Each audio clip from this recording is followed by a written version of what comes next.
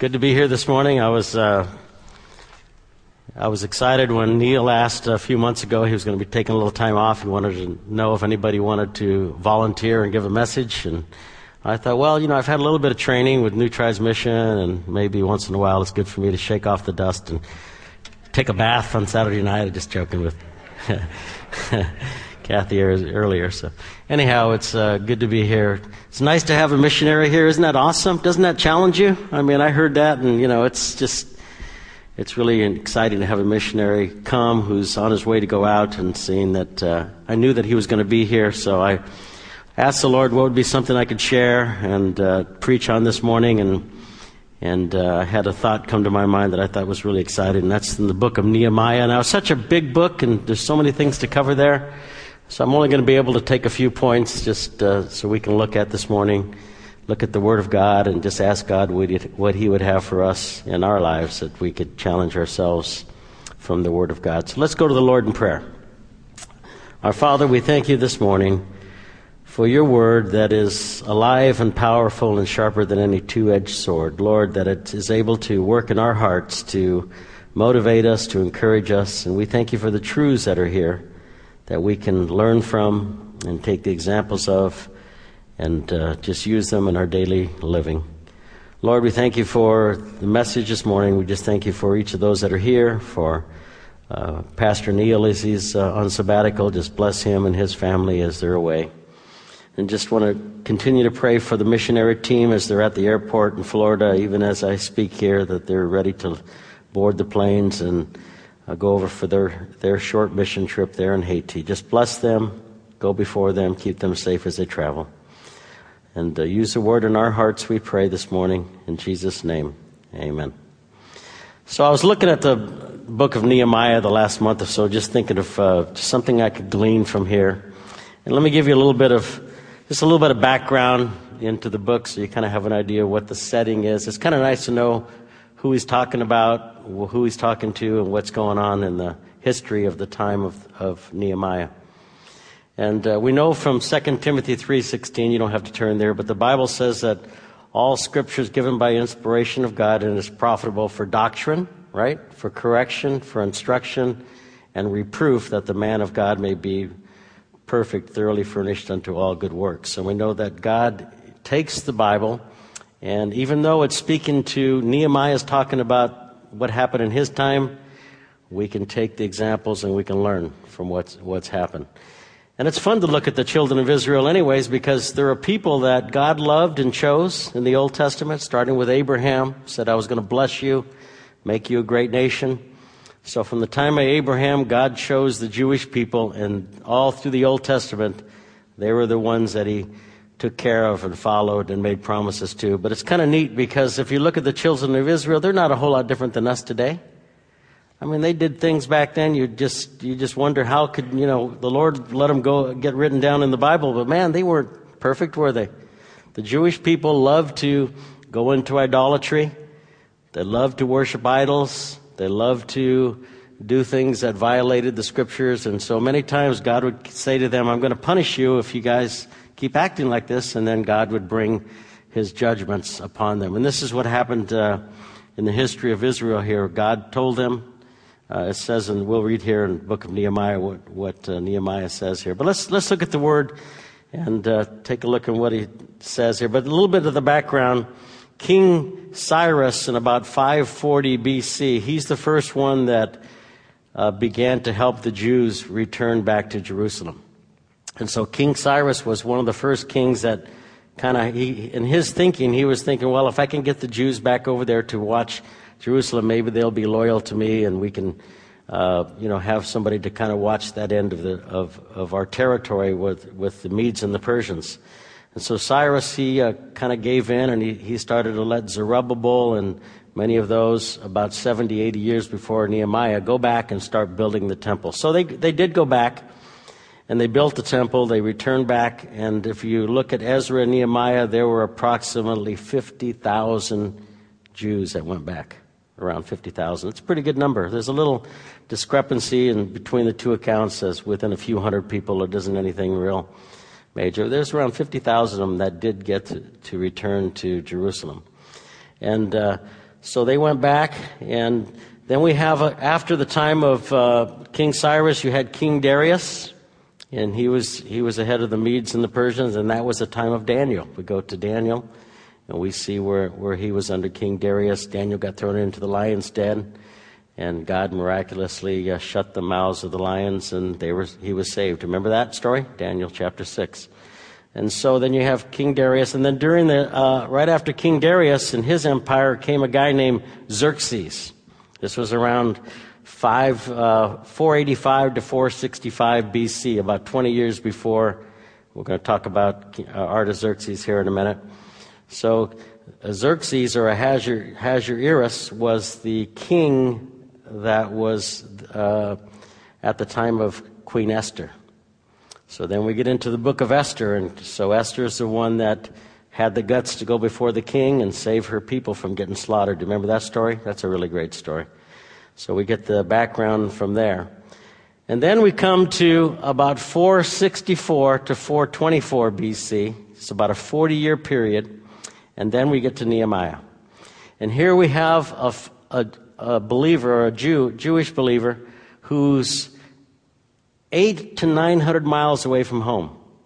You have Jerusalem. You got to go all the way over to Iran, to the kind of the southern part of Iran. There was a place there called Susa or Shushan, and this was like a winter resort place. It was a big palace that they had there for the king. He would go over there and spend part of his time there. So this was a place that Artaxerxes would go to for a certain amount of time. And so now we get to the book of Nehemiah, and then we see what Nehemiah has to say. It's sort of he's kind of talking about him in the first person here, Nehemiah. This is why we know he wrote the book here. It says here that the words of Nehemiah, the son of Hakaliah, it came to pass in the month of Chislev, in the 20th year, I was in Shushan the citadel, that Hanani, one of my brethren, came with men from Judah, and I asked them concerning the Jews who had escaped, who had survived the captivity, and concerning Jerusalem. And they said to me, verse 3, the survivors who are left from the captivity in the province there are in great distress and reproach. The wall of Jerusalem is also broken down, and its gates are burned with fire. So this is the first 3 verses. And so, as we look at the life of Nehemiah, the first thing he does, as we learn from this Jewish fella, is the first thing he does is he asks the question. He cared enough to want to know what was going on in Jerusalem. He cared enough to ask what's happening. And so Nehemiah, he goes to his brethren who came over to the palace there, and it says this is the 20th year, so this is halfway through King Artaxerxes' 40-year reign. Right in the middle now. 40 years, 20 years, Nehemiah was there in the palace. Now, if we go to verse 11, just at the end of verse 11, it says here, for I was the king's cupbearer. So we know that Nehemiah really had a great job. Can you imagine being right next to the king and having a job like that? Nehemiah was somebody who sat with the king.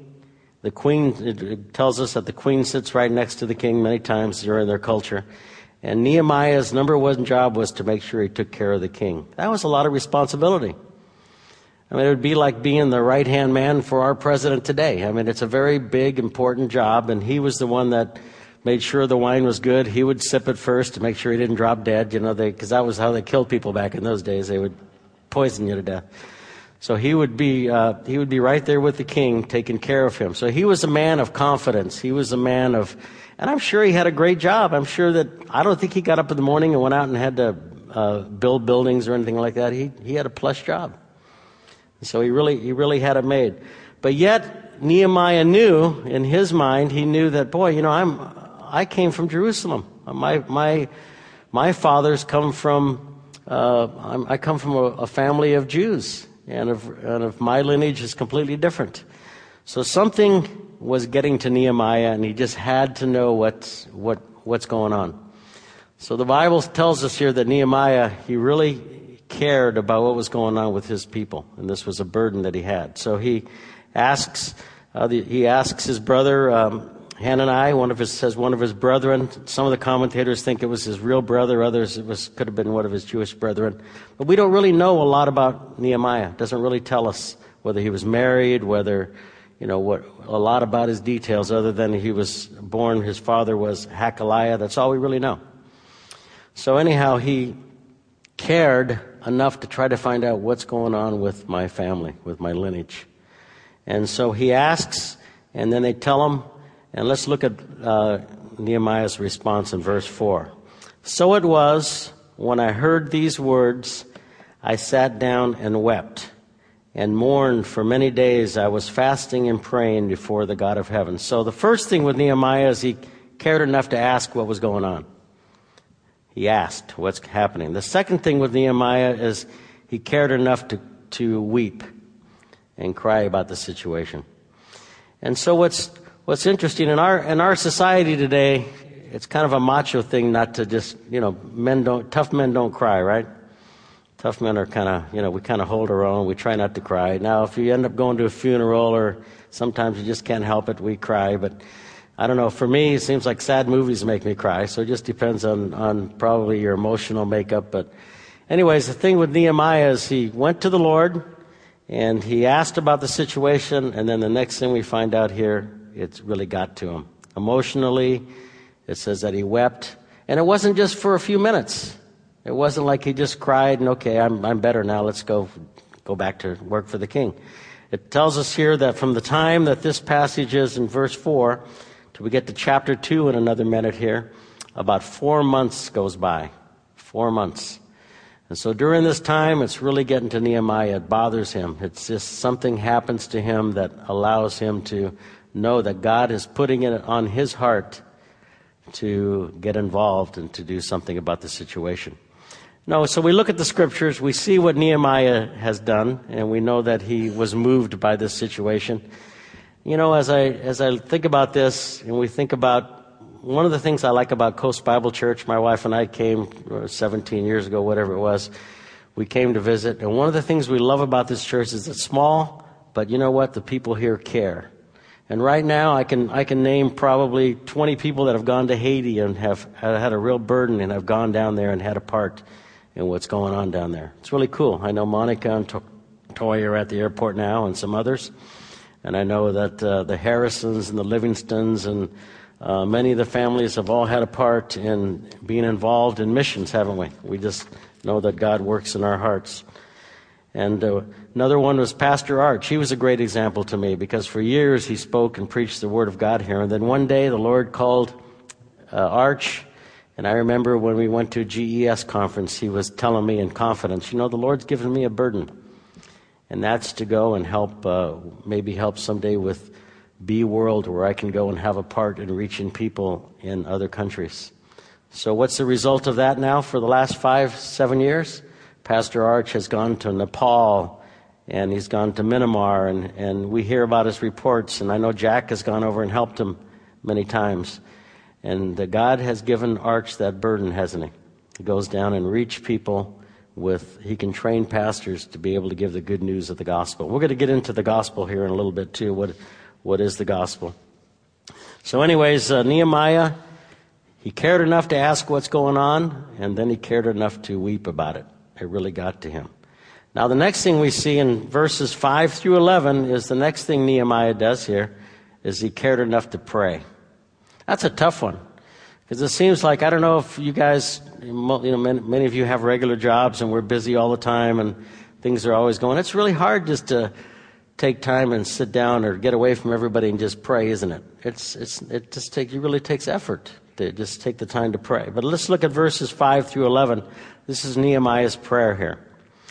It says here, and I said, I pray, Lord, God of heaven, O great and awesome God, you who keep your covenant and mercy with those who love you and observe your commandments, please let your ear be attentive and your eyes open, and that you may hear the prayer of your servant, which I pray before you now, day and night, for the children of Israel, your servants, and confess the sins of the children of Israel that have sinned against you. Both my father's house and I have sinned. We have acted very corruptly against you, and have not kept the commandments, the statutes, nor the ordinances which you commanded your servant Moses. Remember, I pray, the word which you commanded your servant Moses, saying, if you are unfaithful, I will scatter you among the nations. But if you return to me and keep my commandments and do them, though some of you were cast out to the farthest part of the heavens, yet will I gather them from there and bring them to the place which I have chosen as a dwelling for my name. Now these are your servants and your people, whom you have redeemed by your great power and by your strong hand. O Lord, I pray, please let your ear be attentive to the prayer of your servant and to the prayer of your servants who desire to fear your name, and let your servant prosper this day. I pray and grant him mercy in the sight of this man. He's talking about Artaxerxes, because he says, for I was the king's cupbearer. So Nehemiah says, he prays this prayer, and if we look at this prayer, when I read a prayer like this, it just really floors me. Because when you take a person that really wants to get close to God, guess what the first thing you see when he prays to God? What is it? It's a real humility. It's a real broken heart. It's not like he says to the Lord, man, the children of Israel, those are terrible people, Lord. You know what he says? Lord, I'm terrible. I'm part of this. He says, Lord, I've sinned. And so we know Nehemiah was very humble in his dealings with the Lord. And so he brings everything to himself. He makes it personal. And when you think about that, I know my wife and I and Jonathan, we got to do a little bit with the Fair Ministry this last couple of weeks. And it's cool because the little kids come in and we get to give the gospel. I know Pat Mitchell also went and did the greet. She was a greeter. Or did you give the story? Anyhow, we go in at this little booth, and then the Gideons are next door giving away Bibles. And then we're standing there trying to bring the kids in so they can hear the gospel. And so we're out there. Last night was kind of slow the first hour, and then in the second hour we had maybe 13 or 15 come through. And a lot of them are believers because they've been there before. But the culture is changing. I've noticed in the last 20 or 30 years we've been doing this, parents used to not be so reluctant to let their little kids go in and hear a Bible story. It was kind of cool. But, things are changing. I notice that things are really different now than it seems like. Now you have this fear of somebody could hurt you. You got this sexual abuse. I mean, can I let my little kid go in this little place where I can't see? So things are kind of changing, and I'm just wondering whether the strategy shouldn't change maybe with CEF on how we should reach the children there. But anyhow, yesterday I got there early and I was waiting for my wife and my son to come. They went home and had lunch, and so I'm walking around the fair. And when I'm there, what goes through my mind when I'm walking around? I'm by myself, so I'm just walking. I went, of course I had to go for the junk food. I love those hot dogs, corn dogs. And you see all this fried food, fried Twinkies. Man, don't they look good? You see all this food. I mean, they can fry everything. I mean, they got fried pickles, fried avocados. Every year they got to think of something new to fry so they can sell you with that smell. And then when you walk down the main aisle, all this smoke goes right at you. They have these fans with that smoke coming in. And when you get out of the fair, when we got home last night, my wife, we said to each other, boy, we smell like a couple smoke bombs. And then we went into the marketplace where they sell stuff, and they got this thing called smoke bomb in there. What was it, smoke scent or something, to try to get rid of the smells. But anyhow, as I walk around the fair, what comes to my mind? How many of these people are probably even saved? Or how many of these people walking around here know the Lord? It's probably a small percentage. I don't know. We don't know the answer to that. I mean, there are a lot of believers that come through with their family, but, a big majority of them may have never heard the gospel. They have no idea where they're going if they were to die. It's kind of scary, isn't it? And then I think to myself, well, why did the Lord choose me? Why did God choose Ray to become a believer, to accept Christ as his personal Savior and be given eternal life? It's a free gift, right? Why did God choose me? And it's the grace of God, isn't it? It's the grace of God that just allows us to be one of the ones that are chosen by God. And it's so exciting. So when you see the need, that's the first thing we do, is we see a need, and then whatever that need is, God moves us. And I know for each of us, we all have things in our lives as we're going through, and the Lord will burden us about something. Maybe it's working with the young people, or maybe it's doing a short-term mission somewhere. Maybe it's even helping with one of the ministries here with the children. We have a lot of children that love to get the gospel message every Sunday morning. Whatever it is, God will give us a burden, and we'll begin to pray about it, and then God can begin to work in our heart. So it's a matter of being open to the Lord. It's a matter of spending time in prayer. And the prayer is something, like I said here, Nehemiah prayed for 4 months now. He's burdened about his family's situation back over there in Jerusalem. Now, the reason why Nehemiah was so bummed out is because when you get the report of what's happening in Jerusalem, the Ammonites and all the groups and the tribes and the Persians and the Arabs that are around that area, guess what they're doing? They're making fun of the Jewish people back in Jerusalem. Because the temple's up, and some of them, there's 50,000 people living there, but guess what? They're getting abused, and people are just making fun of them, and they're a laughing stock. You know, and the Ammonites and the Arabs, I mean, they're all saying, hey, how can we take advantage of these Jews now? Let's go take them for a ride. Let's go steal their money or do whatever we can do. And this is what was going on. And so when Nehemiah heard this, it bothered him. He said, boy, we got to do something. Something has got to happen to help my people or the people of my ancestors and my fathers. And this is what moved Nehemiah, was he saw the need, he prayed about it, and things began to work in his life. Now, once we have a burden, and God burdens us for whatever our ministry is, for Nehemiah, it was going back and building those walls back up again. Whatever the burden or the mission is that God gives us to do, if God is not behind it, it's not going to happen anyways, right? So Nehemiah prayed and prayed and prayed, and then he said, okay, Lord, you know I want to fix these walls. I've got this burden. You know, I spent day and night crying about it, and man, it's really moving me. Whatever the mission is God has given him. Look at chapter 2 now. He was the king's cupbearer working for King Artaxerxes. And it came to pass in the month of Nisan. Now, the month of Nisan is about March and April in that time frame. In verse 2, it says that he was in the months of Chislev. That was around November, December. So we got about 4 months now that have gone by. And for 4 months, he's been praying and concerned about his brethren over in Jerusalem.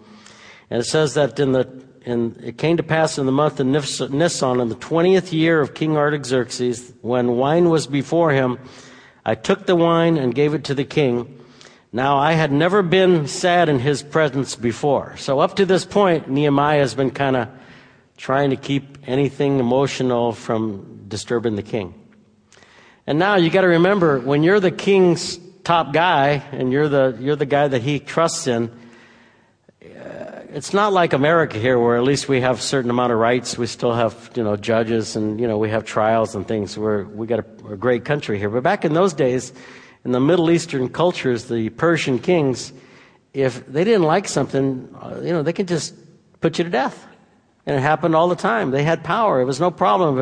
If they didn't like something you were doing, just say, away with you. Just take them to the gallows, cut his head off, whatever they got to do. And that's kind of a scary thing. So a lot of times you lived in fear because you knew that if you made the wrong move, that could be your head. So you're really very careful. So he didn't want to be down when he's with the king. So he goes into King Artaxerxes, and the king says to him, verse 2, therefore the king said to me, why is your face sad, since you're not sick? I mean, you look fine to me. You're eating good. You got all the top foods in the world. You got, we're bringing in the best grains from all over the world, and you got #1 chefs here, and everything's going fantastic. You look healthy. You're not, I don't see anything wrong with you. Why are you so sad? And this is nothing but sorrow of heart, and so I became dreadfully afraid. And so Nehemiah says that he knew that he was down. He knew that the king noticed something wrong with him, and it says he was dreadfully afraid. So here we have Nehemiah. He's thinking inside, hey, I guess, man, he found out how upset I am now. This could be it for me. So he's scared to death. And then he said to the king, may the king live forever. So he tries to he becomes as positive as he could be. And he says, King, live forever. Why should my face not be sad when the city, the place of my father's tombs, lies waste and its gates are burned with fire? So Nehemiah just tells it like it is. He says, King, it's because I'm really upset about my situation, my ancestors, my family, my history back in the place where I come from, it's a mess. Things are run down. And the king said to him, well, what do you request? What do you want? And right here in the second half of verse 4, it says that, so I prayed to the God of heaven. And so here, right in the middle of being scared to death, knowing that the king could take your head off if you did something wrong, right in the middle of that, he tells the king, man, I'm upset because Jerusalem's a mess and I want to go back and I want to rebuild these walls. He's telling the king the story. And then it says he prayed to the God of heaven. So we know that during this time, I'm sure he didn't get on his knees right there like he did, like Daniel did. I don't think he stopped and got down and physically prayed and said, Lord, give me strength here. I don't think he did that. He prayed to the God of heaven right in his mind, right within a split second. And that's a great thing, isn't it? It's great to know that we can pray right in the middle of something going bad for us. Doesn't have to be middle of the night, doesn't have to be Wednesday night prayer meeting or Bible study, but we do pray in those times. But right when we need it, Nehemiah, he saw the need and he prayed. And so I said to the king in verse 5, if it pleases the king, if your servant has found favor in your sight, I ask that you send me to Judah, to the city of my father's tombs, that I may rebuild it. And it says that the king said to me, the queen also sitting right behind him. So he's in this setting with the queen next to him and the king. And he says, yes, king, I want to go back to Judah. I want to rebuild the walls that are distressed there. And that's when that's when you find out what's going to happen. So what's interesting is that 20 years earlier, when Artaxerxes became king, guess what he did? He actually stopped Jerusalem from being built any further. He was really not a good king to begin with. He was really very against the Jews, and he was siding with the Persians and the Arabs and those that were around there. They were all telling King Artaxerxes that if these guys build the walls and they make a big fortified city again, they're going to break away from you. And then the Jews will be their own country, and look at all that tax revenue you're going to lose. Does that sound like politics today? Do we do that here in America? I mean, everybody's worried about politics and where we're going to get the money for this or that. So a lot of it had to do with money. And so it seemed that at this time, King Artaxerxes, he had a change of heart. He figured, well, maybe the Jews won't go against me anyway. So he said to Nehemiah, okay, how long is it going to take you? How much is it going to cost? And what's the deal here? So the Lord gave Nehemiah favor. And it says here that so it pleased the king to send me, and I set him a time. So he said to the king, whatever amount of months it's going to take to go there and fix these walls up, we'll go. And we know that the time frame from the time he left with all the things that Nehemiah got from the king there, it took around 2 to 3 months to get there.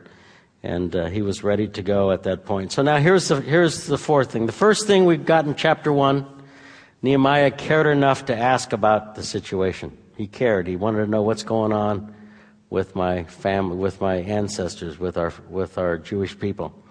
The second thing we find out in verse 4 is that Nehemiah cared enough to weep and to be moved and to have something happen to him in his heart where he knew God was calling him to do something. The third thing is that in verses 5 through 11 of chapter 1, Nehemiah cared enough to pray. Sincerely, he prayed. It says that he prayed day and night, and it burdened him to see what God would have him to do. It wasn't just like an emotional thing where we hear somebody give something, we say, okay, I'll do it. You know, it isn't an emotional thing. It's something that he prayed about for months. And then came the fourth thing in chapter 2. Nehemiah cared enough to volunteer and go. He said, Lord, I'll go. I'll do it. That's pretty cool. I mean, here's a guy that I don't even know if he'd ever been to Jerusalem. But yet he had a burden to do a job that God had called him to do. So the fourth thing we have here is Nehemiah being convinced that he needed to volunteer. He was the guy that was going to be the man for the job. He knew it. He said, he had the leadership abilities. He knew that God was giving him the task. And so let's go on here. Furthermore, he said in verse 7, furthermore, if it pleases the king, let letters be given me for the governors of the region beyond the river, that they must permit me to pass through till I come to Judah. So Nehemiah knew that if he takes off by himself and he was to go toward Jerusalem, And just going there, he knew that he was in trouble, right? Because, man, all these enemies around there, they just loved to blast him. They just loved to see what they could do to stop him. So he prayed about it, and he knew, well, if the Lord's in this, I'm going to ask for a few things. Let's see what we can see what the Lord's going to give us to help me out. So he says to the king, give me letters to the governors along the way. So as I go from one city to the next, we can show them our credentials, that I'm here from you, King Artaxerxes. I don't know about Andy, he's going back to Brazil, but when my wife and I were in Venezuela, South America, this was, Oodles, back in the early 80s, when we were there, you could not go 10 miles down the freeway in Venezuela on a bus, even with the bus and our passports, without the military stopping you. They would stop, we'd pull up, these guys with the soldiers, kind of scary, the guy with the soldiers would come on the bus and give you the evil eye. And then just for the fun of it, they'd like to open up your suitcase, see what kind of pills or drugs you might have. And a lot of times for us, they're vitamins. We got a bunch of vitamins. So, but anyhow, the amount of pressure it is in a lot of these countries to go anywhere, do anything is incredible. They really put the controls on you. And just a side note, even today in our culture, don't you see more of that happening in the background? Jonathan was sharing with me some of the things 20, 30 years ago when Officer Gates started the first SWAT team in Los Angeles. That was like 35 years ago. We now have 10,000 SWAT teams in America ready to go. What's happening is we're going to become more and more of a military-type state. This is things that are slowly happening. It's supposed to be the military takes care of us and defends us. Now it's going to be the police force. It's kind of scary when you think about that. But in these other countries, you can't go very far. They stop you. And they go through your stuff. It's kind of scary. I'm sure it probably happens to Andy all the time. So Nehemiah said, I got to have some letters. I got to have some credentials. So he got everything he needed to be able to get through there. So it says here he got his letters. And then he said, and a letter to Asaph, the keeper of the king's forest, that he must give me timber to make beams for the gates of the citadel, which pertains to the temple for the city wall, and for the house that I will occupy. And the king granted them to me according to the good hand of my God upon me. Isn't that cool? So he prayed about it. He asked the Lord, Lord, I'll go, but if I'm going to go, help me out, Lord. I need things to happen. I need you to go with me. I need you to open the doors for me, because we can't do anything by ourselves, can we? We really can't. Even as a church here, we think sometimes maybe I can do this or that. We can't do anything, but it takes a team. It takes all of us together with the same burden and the same vision. And this is what Nehemiah, this is what he did. And then he says, and then I went to the governors in the region beyond the river, verse 9, and I gave them the king's letters. Now the king had sent captains of the army and horsemen with me. And so he was all prepared. It didn't take long on this 2 to 3 month journey. It didn't take him long. He probably had, I don't know how many camels or whatever he had with him. He had a big bunch of stuff. And as he went along the way, they stopped and they loaded up some lumber. They loaded up some whatever they need to build these gates and walls. And so as he's going along, verse 10, when Sanballat the Horonite and Tobiah the Ammonite, the official, heard of it, they were deeply disturbed that a man had come to seek the well-being of the children of Israel. So it didn't take long before Nehemiah was already feeling the pressure of the enemy. And it doesn't take us long we're looking at Nehemiah's story, right? We're learning from his example. Once we begin to step out and want to do something for the Lord, it doesn't take long for problems, does it? It doesn't take long for things to come up that discourage us to. And there's many, many sermons in this book that we could go on. But as you go into the next chapters, the enemy did everything they could to discourage Nehemiah. All kinds of different tactics and fear and threatenings. I'm going to kill you, this and that. And it didn't faze him. Nehemiah knew that the Lord sent me. He's in control, and he'll get me through whatever task I have to do.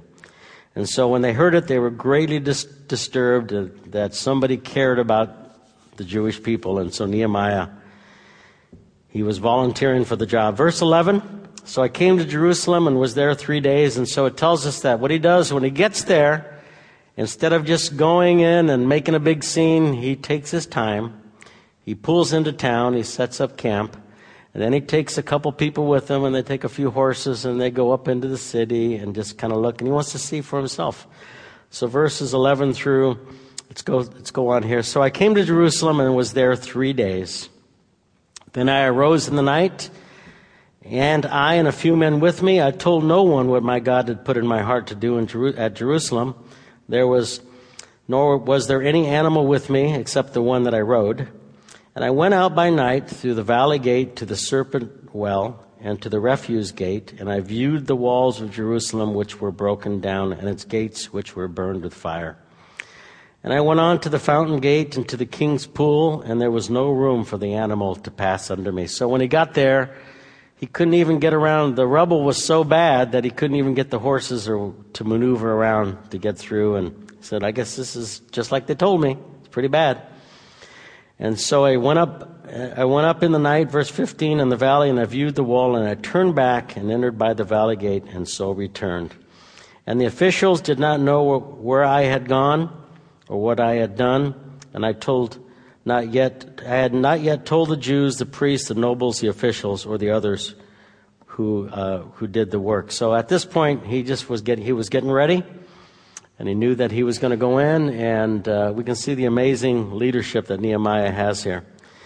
Now in verse 17, then he gets to work, and then he says, okay, now we're ready to do something here. Then I said to them, you see the distress that we're in? How Jerusalem lies waste, and the gates are burned with fire? Come and let us build the wall of Jerusalem, that we may no longer be a reproach. And I told them that the hand of my God, which had been good upon me, and also of the king's words that he had spoken to me, and they said, let us rise up and build, and they set their hands to do this good work. So this was the beginning of Nehemiah's adventure. He gets there, he volunteers, he goes, spends many months getting ready for it, prays about it, and now he talks to the people, and they're ready. God, in his plan, God has it timed out from eternity past that he was going to help rebuild these walls, and Nehemiah was just part of his plan. Isn't that cool, how God provides? God took care of him. And so the same, when we look at applications for us today, I mean, when I saw Andy's film here, it's so cool that God has put it on his heart to go to Brazil. And he's got the credentials already. He's got some things going for him. He's got everything he needs. He can freely go into the country and begin to teach people the good news of Jesus Christ, the gospel of Jesus Christ. And that's great news, isn't it? There's a reason why God calls us and sends us. And so Andy, I'm sure, has had the burden, he's asked about it. I'm sure he's wept over it. He's prayed many, many years. He's been preparing himself for the last, 17 years, he says, going through seminary. And now finally he tells his wife and his kids, we're going now. So it's really exciting. I'm really excited for the Warriors going to Brazil. And now he's ready to go. That is really cool. So now when we look at the life of Nehemiah, we know that this had to do with something that happened 444 years before Christ came. It's a long time ago, wasn't it? And we know that he was a man that God had called and sent him to do a job. It's all in the scriptures. It's all there. So as we look at this, we can just ask ourselves, Lord, how does this apply to me? And the same thing is true for us. The first thing we can do is, Lord, we can ask and say, Lord, what is there I can do? What can I do? And this is really a great church already. I mean, we got a lot of people doing a lot of things in this church. And for being such a small church, it seems like everybody's involved in something. So as I think about this, I'm just trying to think, how can we challenge us even more? We're already a church that's challenged. But that would be the first thing we ask is, Lord, what can I do? And, we don't have to just jump into it, but Lord, what can I do next? What's there for me? The second thing is the Lord can move us. He can cause us to see something where it's going to really burden our hearts. No matter what it is. I mean, I have a burden for these little kids at the fair. I mean, maybe next year we could do a puppet show or do something different because it's not working bringing them into a few of them get saved, but not nearly like it used to be. So Lord, what kind of things can you give us and provide for us to do? And then the next thing is we pray about it. Lord, move me. What can I do? Lord, I'm a sinner. And as I studied this last couple of weeks about the prayer of Nehemiah, man, there's dozens of examples in the Bible. We have Daniel in chapter 9. He does the same thing. He says, Lord, we're a wicked people. We're sinners. In Daniel, you find no sin found on Daniel's life in the scriptures. You find him doing nothing wrong ever as far as being blameless. But yet he says, Lord, we're a wicked people and we need you to humble us and make things happen. And the same with Isaiah chapter 6. He says, Lord, woe is unto me. I'm a man of unclean lips. He saw the Lord in the temple, Isaiah chapter 6, and he sees the Lord, and what's the first thing he does? He's just taken by how powerful God is and how wicked we are.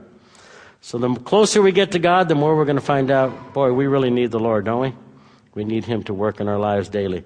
And then the third thing we do is we pray, and then the fourth thing we can do is volunteer. That's a hard one. That's a hard one because, sometimes we're too busy to volunteer. Lord, I don't have time. I don't have time to do this. Lord, I can't be a missionary. Lord, I can't help in Sunday school. Lord, I can't work at the fair. Lord, I'm a busy man. But we need to say, Lord, what can I do? Whatever it is.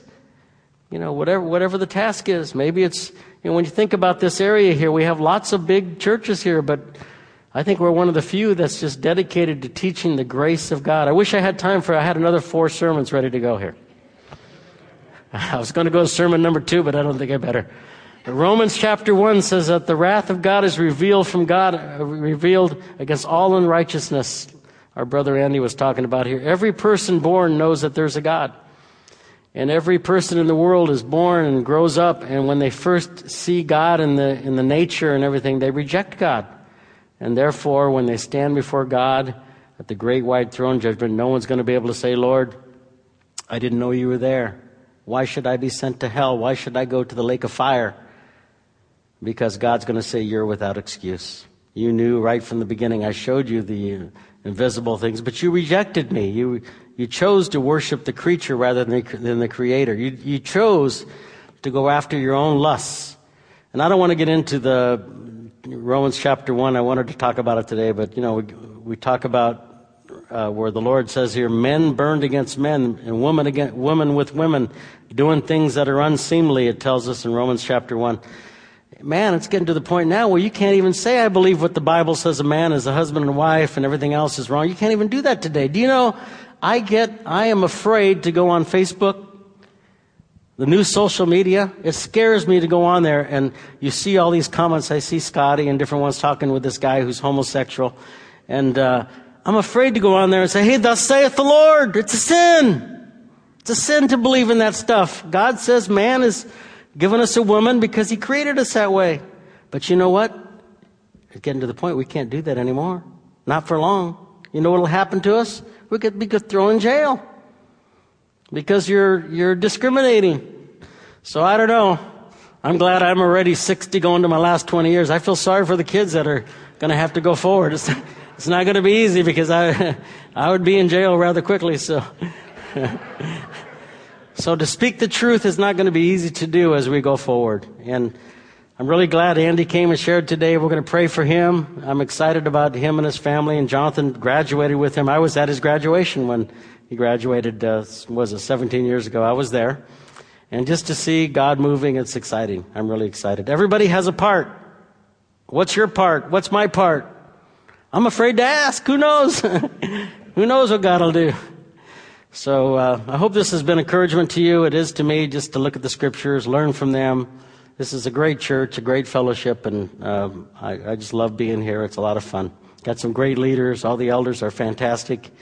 And we got our problems. Nobody's perfect. No church is perfect, because if you find the perfect church, don't go there, because then you'll ruin it, So, everybody says, hey, I want a church that does this. I want a church that is more this way. I want better music, Just walk with the Lord, and He'll take care of the situations, and it's something we don't have to worry about. So let's close in prayer. Father, we thank you this morning for the book of Nehemiah. We thank you, Lord, that all Scripture is given for you by inspiration from your hand, Lord, that gives us instruction, correction, reproof, and things to work in our hearts, Lord, that can make us better Christians to follow and serve you.